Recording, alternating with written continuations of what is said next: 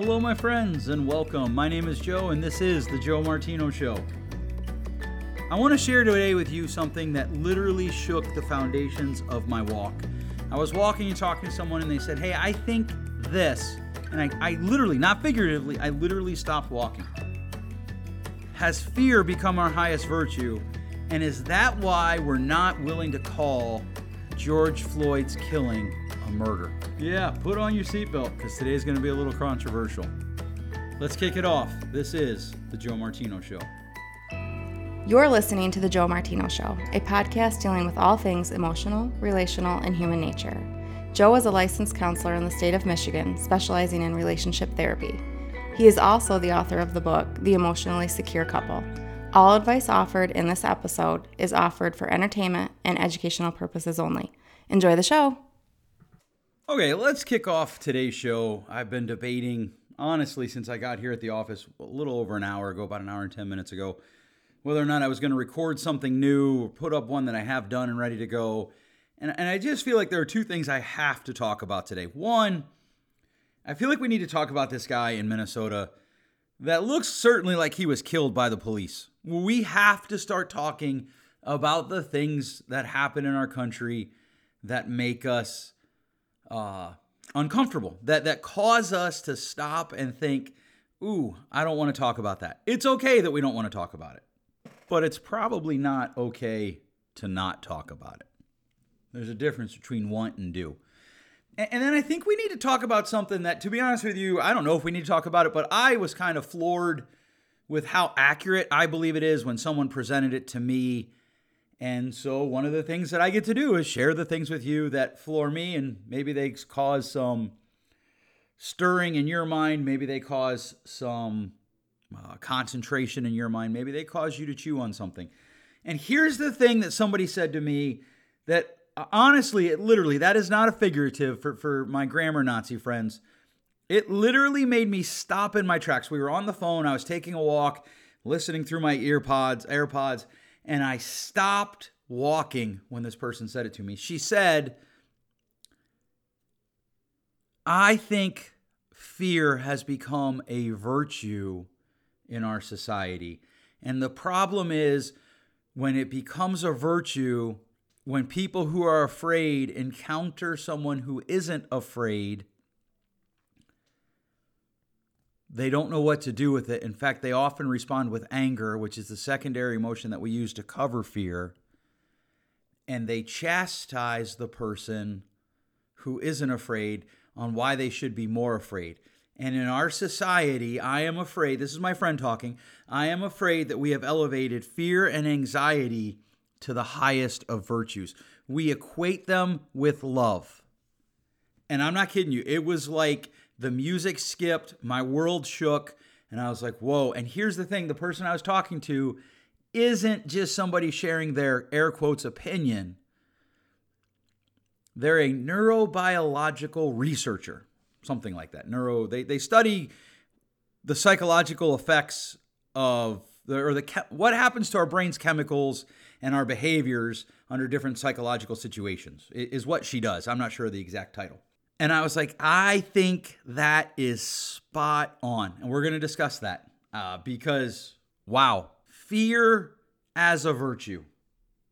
And I want you to just stop for a minute. And one of the things, if you disagree with me, I'm totally cool with that.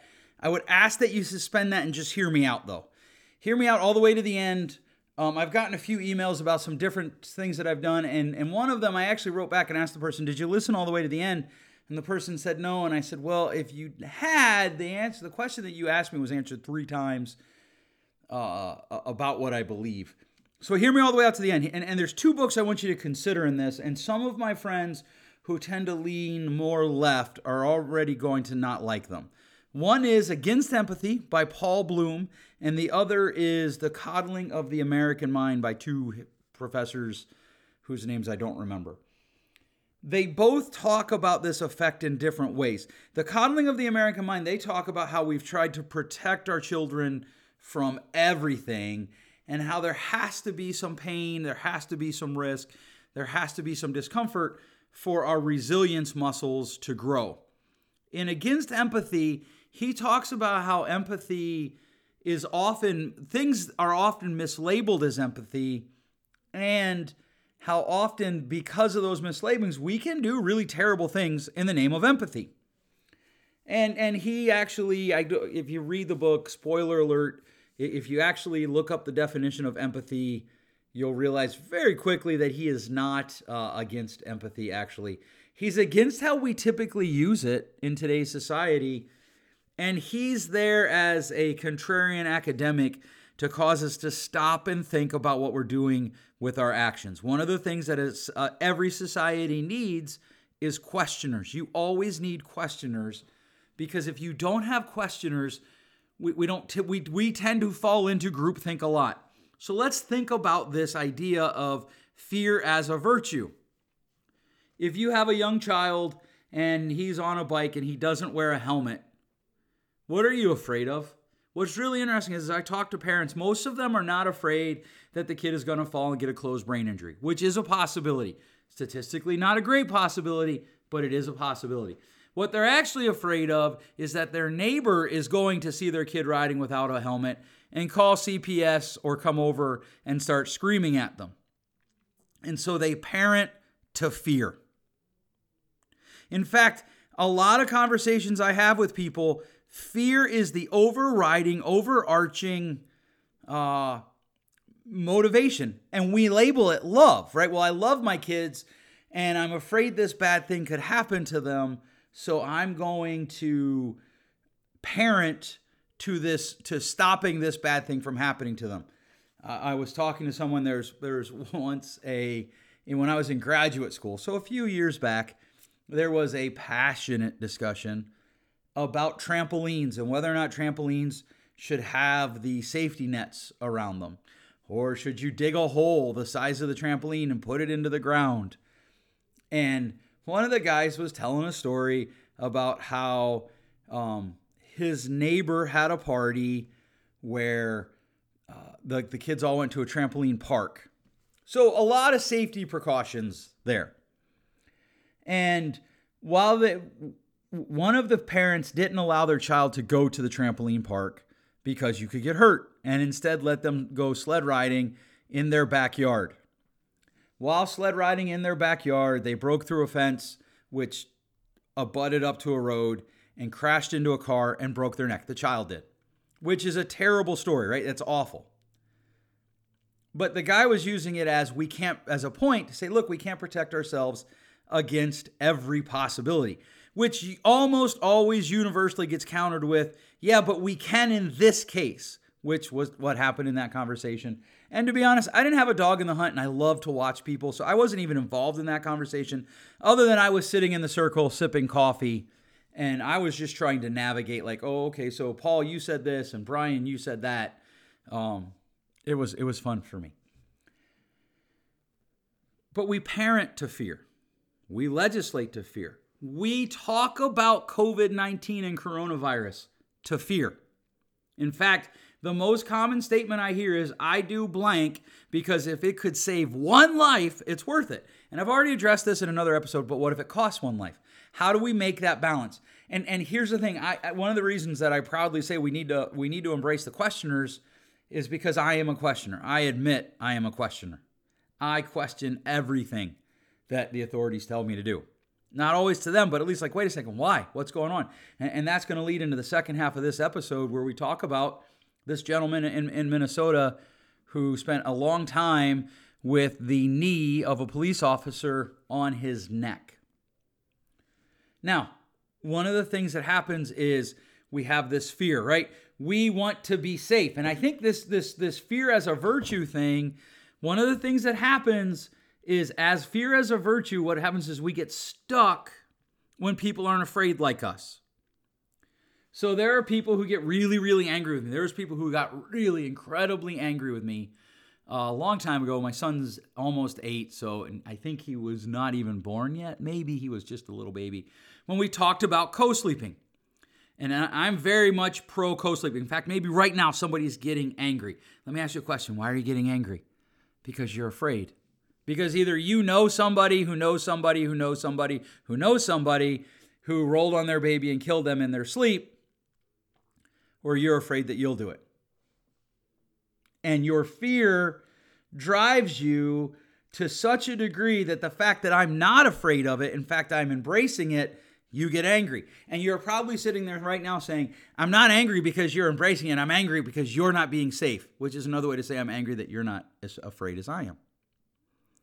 And I know, like, it really is mind altering. Now, I want to be really clear on that. There are people that shouldn't co-sleep. There's actually good research that suggests a certain subset of our citizenry, of people should not co-sleep because it can be dangerous. The vast majority of people who co-sleep will actually, and who do it right? So you don't co-sleep on a couch, you don't co-sleep on a chair, will actually never run into problems. We co-slept with all 4 of our children. Our first child, we hid it, like we didn't talk about it at all.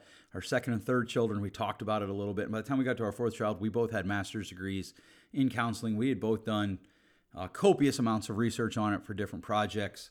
And we were just kind of like, hey, this is who we are. My son, there's never been a crib in our house for as long as our son's been alive. He's our youngest. But this idea of fear as a virtue, here's the problem with fear as a virtue. We emphasize our virtues, right? So in theory, we talk a lot about, well, love is actually the virtue that we should have as a society. And we talk about that a lot. We embrace that a lot. We try to wrap around that a lot. And so when people are doing unloving things, we point it out because virtues get higher sensitivity. They get higher attention. They get higher awareness than do other emotions that may not be virtues. And one of the things that we've done is we have bought into the lie that if we're afraid, we can keep ourselves safe. And we've sold out to total safety. I will do everything to keep my kids safe if there's just something I could have done. And the reality is we can't keep our kids that safe, and this drives me nuts. My oldest daughter is driving, and there are times that I have to not think about it. Like yesterday, she was driving to go somewhere. She had to go pick up something in Grand Rapids, which is about a 25-minute drive. She was taking one of her sisters, and I'm not kidding you, in my head, the story that ran through my head is, oh gosh, what if she wrecks and they both die? Well, I can't wrap them in bubble wrap. There has to be a balance. So she's had the training, she's done the schools, she has a safe vehicle, and she drives. But we not only do this with our children, we do it with ourselves. If you wonder why the lockdown versus reopen up debate is so polarizing, it's because we've elevated fear and being afraid to a virtue. And we've embraced it at such a level that we get angry with people who aren't afraid, right? Because the open up people, what are they afraid of? The economy's never going to recover. I will totally admit, I worry about that. 100,000 businesses will shut down and never reopen. And if you've never owned a small business, it's not easy. And your whole life goes into it. And what's going to happen to those people? We're not going to have the jobs.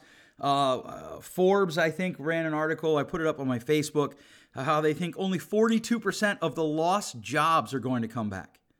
Suicide calls on the rise. And I have friends who are really afraid, like, hey, I love this person, and I know he or she is contemplating suicide on a good week. And we're now on, like, here in Michigan, I think we're on, like, week 8 or 9 of maybe even week 10 of lockdown. So we're well beyond a good place. And they're afraid. And the people who are like, well, we need to stay shut down because what if it costs one life? They're afraid. And both parties get angry when the other person isn't afraid. I was navigating a conversation between a married couple. One is liberal, one is conservative. The one that is liberal loves my governor, who is a Democrat, and the one who's conservative loves my president, who is a Republican. If you live in Michigan, they're both your governor and your president as well, regardless of how you feel about it. And one of the things that one of them said was, well, I just believe that these people are doing the best they can. They have the best of intentions. In fact, they both said that about the person that they were supporting. And I said, well, wait, if it's true about your person, your guy, your girl, why isn't it true about the other way? Because they're afraid.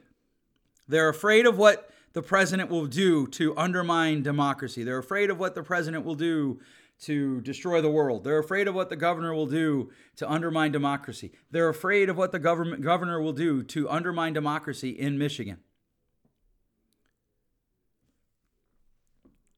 Fear runs the narrative. Earlier, many episodes ago, I said that we are a society addicted to outrage. What I didn't think was outrage is a secondary and sometimes even a tertiary emotion. What's driving it? It's fear. We're afraid. And not only we're afraid, but we think we should be afraid. In fact, my friend went so far as to say that she thinks anxiety and fear are our two most revered virtues in our society. If you're not anxious, people look at you and be like, what's wrong with you? If you're not afraid, people want to know what's wrong with you. You're not afraid about this or that. What's wrong with you? If you're not afraid of dying, what's wrong with you? Do you not love life? And I struggle with this because honestly, I see it.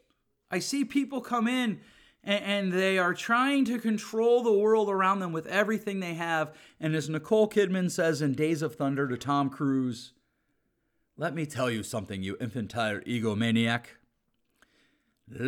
Control is an illusion. Now, that's not exactly the quote, but it's pretty close. I missed a bridge in there, and I don't have a very good female Australian accent. I think she's from Australia. She's married to Keith Urban, by the way, not Tom Cruise anymore, in case you were wondering. But when fear drives the narrative, I know people who won't go camping because, well, we could get hurt. Well, yeah, but you can get hurt at home. One of the people that I was talking to about the COVID-19 thing, and I was just like, look, it's not a question of life versus capitalism. It's a question of life versus life. We've got to measure this out, and we've got to wade into these dark conversations. Basically, he came back to me and said, look, my grandfather died 3 years ago, and it was a terrible experience. My wife left me. She was cheating on me. She left me. My grandfather died. It was a terrible experience. My dad is at high risk, and I can't lose him.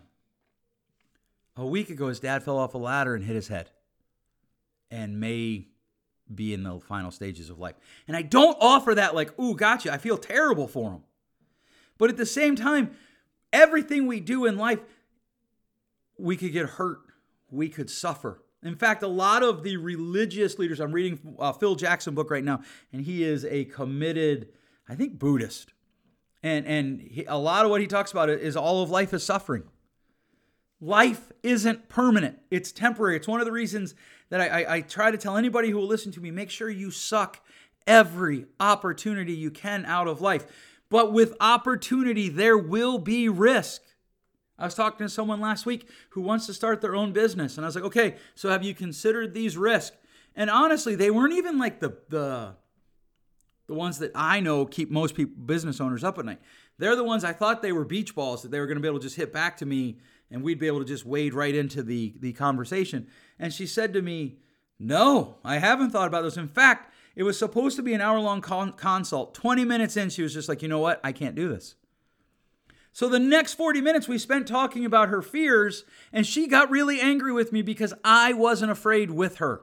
And see, this is where we meld empathy and fear. We think if somebody isn't afraid with us, they don't have empathy. They're judging us. They're a hater. They're this, they're that it's negative. And empathy is, oh my gosh, I'm afraid for you. That isn't empathy. It isn't. It's destructive. It will ruin your quality of life as surely as any other dangerous disease will. It will literally suck pleasure out of your life. Every time we drive, there's a danger. Every time we eat, there's a danger we could choke. Every time we do everything, you cut the grass, you could get hurt. And yes, we should be wise and we should be responsible. I'm not talking about that. And I'm really trying to not weigh in on either side of any major current hot topic. What I want us to stop and consider is to what degree are we willing to allow fear to run our lives?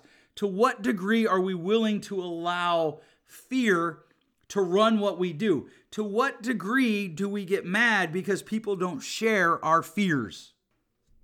The next time you get angry because somebody's disagreeing with you over whatever the current hot topic is, ask yourself that question. How much of my decision is based in fear? And is that why I'm getting so angry with them? Is that why our politics have become so identity driven?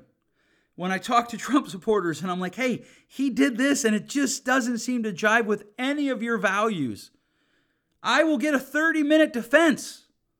It drives me crazy. And when I talk to Governor Whitmer supporters, I'm like, wait, she did this and it doesn't seem to match with any of your values. I'll get a 30-minute defense and it drives me crazy.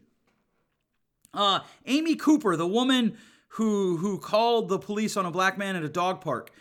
When you read the original comments, oh, she's a supporter of the big orange blob, right? Because once we're afraid, we can call names.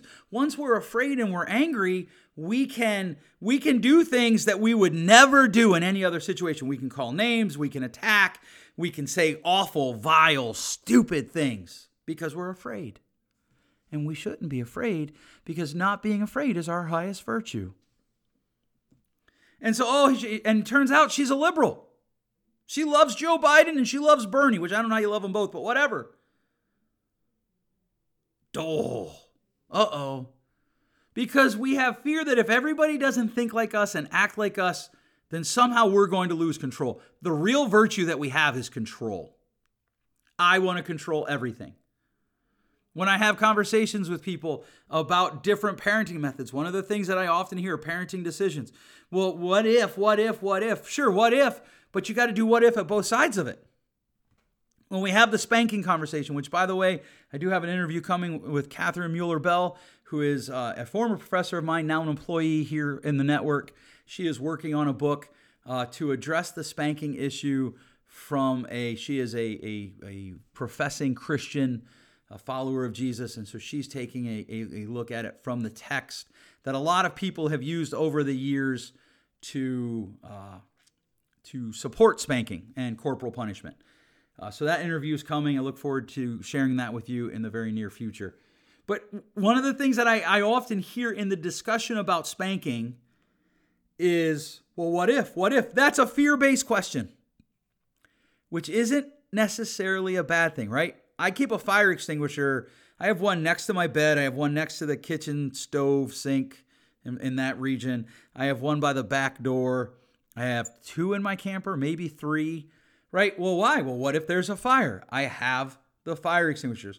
The what if question in and of itself isn't a bad question. It's a bad question when it drives you to a place that is beyond living your life. And that leads me to the next section. This is going to be a long episode. That leads me to the next thing I want to talk about today. This guy in Minnesota that was killed. It certainly looks like he was killed. I didn't do the autopsy, so I can't say, but it looks like he was killed by a police officer having his neck on knee on the man's neck, which if you've studied martial arts at any advanced or interpersonal combat at any advanced level, you know that there are ways that you can put pressure on a person's neck, and in about 7 minutes they will die. They'll pass out, and in about 12 minutes total they'll die. And that certainly appears to be what happened in this video, I guess a couple days ago now. And here's the thing, I put it up, and I put up something about I can't wait to hear the explanation of this. I truly believe that there are many, many, many great officers out there. I do not believe that these 4 gentlemen are a part of that crew. Because the thing of it is I've heard all sorts of arguments. Well, you don't know enough to make a judgment. Now I can't follow you on Facebook. Well, oh my, you can't follow me on Facebook. Good Lord, what am I going to do? Or I've heard people say, well, you know what? Maybe they're really good cops. They just made a bad mistake. Here's the thing. When you put on a uniform, you don't get the option to make one really bad mistake that costs somebody their lives. You don't. The one guy looks at the camera and says, this is why you don't do drugs, kids. The guy was a forger. Maybe he was on drugs. And we tried to put him in the car for 10 minutes. Oh, so you're mad now and you're waiting for someone else to come take him. But while you're waiting, because he's inconveniencing you, you have him in handcuffs. He's obviously subdued. I don't care what happened before he was subdued. He's obviously subdued. You're putting your knee on his neck. He has a small neck. You're probably on his carotid artery. You're killing him, and you don't care. And people defend that because with fear and empathy being a virtue, if we're empathetic towards the police, we fear that if we admit these 4 jokers screwed up, what's that going to do? What's that going to open up? How many good police officers are going to have their work questioned? And we're afraid. The argument that George Floyd deserved to die because he was trying to use probably a forged check, and he resisted arrest, especially in the way that he died, is like saying a woman deserves to be raped because she wore a short skirt. It's stupid. I guess it's not the same because it's not illegal to wear a short skirt. It'd be like saying a woman deserved to be raped because she ran downtown naked. I guess, because that's illegal. It's just, there's no argument for it.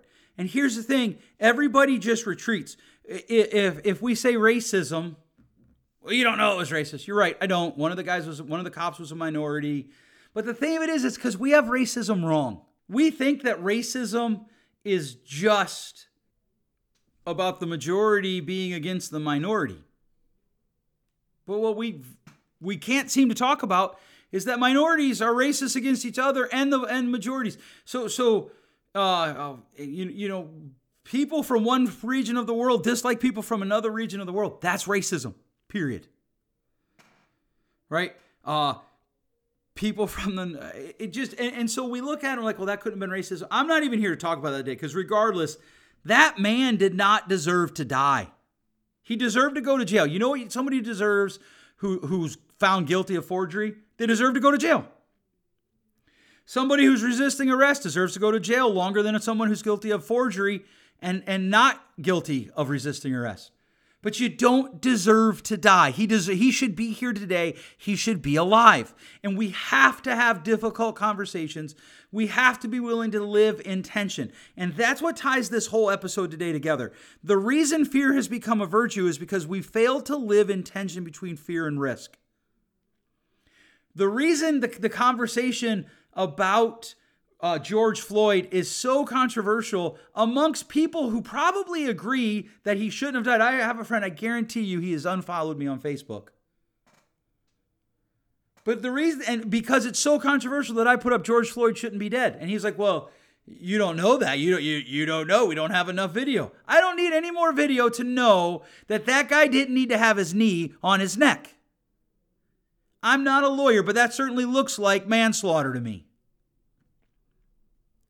And we need to get to the place where we hold the people who wear our uniforms, yes, in the highest of respect, and we hold them to the highest of standards. I used to work at a mental hospital, and I was a trainer, and one of the things that I would tell them is, you don't get to have a bad day, period. You don't. You don't get to be like, oh, it's a bad day, so I can break the rules. Oh, I don't like this resident, so I can break the rules. It was a very violent place. Police officers don't get to have bad days like that. They can have a bad day where maybe they write a ticket instead of giving a warning when they would normally give a warning. That dude died. Now, look, I haven't done the autopsy. Maybe he had a heart attack that had nothing to do with the guy's knee on his throat. But it's unlikely. Let's just be honest with each other. And we can both support the police and want to hold them to a high standard. We can both support the thin blue line and want them to not be people who kill people who are in handcuffs. It's just ridiculous to say that we can't. But as a society, because we're afraid of dissent, because we're afraid of relational pain, we don't have conversations. So we've stopped talking about racism. We've stopped talking about police brutality. We've stopped talking about balancing our response to COVID-19. We've become myopic in how we look at our lives and how we engage difficult conversations. We support a policy if we see how it benefits us. And we fail to look how it might exploit others. Because fear, because empathy. One of the things in Bloom's book that he talks about is in situations like this, where there is someone killed while in custody, if you tend to be empathetic, as people define it, to the police officers, you'll just, in fact, I read a comment like this today. Oh, a criminal killed by cops. How sad. Clear sarcasm. And certainly that person thinks that they're supporting the thin blue line. In reality, they're the type of person I don't want to be around. Because that is cold. So the guy was using a check, which it's wrong. I want him to go to jail. I don't want him in the morgue. And if we can't embrace these conversations, I do worry about our society. I have fear for our society if we can't embrace these conversations. Most of the time, what goes wrong in relationships, right? I do a lot of relationship therapy. Most of the time, what goes wrong in relationship theories is fear wins. And we start drawing boundaries and borders around what's happening with difficult conversations. So we don't have them. So if I say, hey, I think George Floyd was murdered. Oh, you can't say that. Why not? Well, I'm not. Well, you don't have enough. Look, I'm not a criminal court. I don't have to be able to prove it. But I do know this. Dostoevsky said, a society should be judged not by law. Not by how it treats its outstanding citizens, but by how it treats its criminals. The guy was wrong. He didn't deserve to die. And if you want to sit there and argue it, I really want you to take some time and look inward. And yes, even if you don't want to sit and you want to say, if you agree with me, take some time and look inward. Examine yourself. What's your fear if you say he was wrong? What's your fear if you say he was right? I'll tell you what my fear is. My fear is if we say he was right, we're throwing the Constitution out. We're allowing police officers to live by a standard that we don't want anyone else to live by. That, reasonable force. I get it. Reasonable is a subjective term. But we want our police officers to live with reasonable force.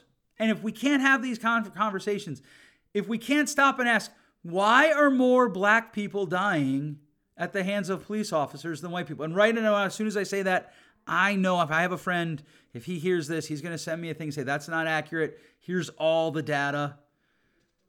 Okay. Why is anybody dying in custody? Why is a guy whose hands are handcuffed behind his back on a city street, why is it okay for an officer to sit with his knee in his neck for 7 minutes? Is it because he made the officer mad because he resisted arrest? Is it because we just don't like him because he doesn't look like a very appealing figure? Is it because, oh my God, he was going to try to cash a check that wasn't his? He was going to do something forgery? That's terrible. If those are the reasons we're giving, that period is terrible, period. And if we are going to be a society of virtue, we need to combat that reality. If we don't, I fear for us. Do I think racism was involved? This is where I'm willing to say I don't know, but it does seem a little suspicious to me. But do I think excessive force was used? Absolutely. And evidently their bosses agree with me because they got fired. I'm hoping, but not holding my breath, that they'll get prosecuted. We'll see.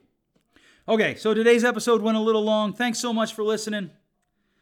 If you like this episode, please share it with your friends. Share it on your social media. That's the best form of advertising that I can get. We are working on a lot of things. I have some interviews coming. I just put an interview into the queue today with my neighbor and friend, Ryan Kresge, about dads and the narrative that runs in our heads as dads. So I'm looking forward to hearing that episode. We're going to put that up around Father's Day. I think probably the Tuesday after or the Wednesday after Father's Day. I do have that interview that I talked about with Catherine Mueller-Bell. I have some foster care interviews, and I am looking forward to putting those up. I am working on my next book, and hope to have that out this fall. Thanks so much for listening. We'll catch you next time. Thanks for listening. If you enjoyed today's show, please share with a friend. And hey, give us that rating in your podcast store. Until next time, change possible.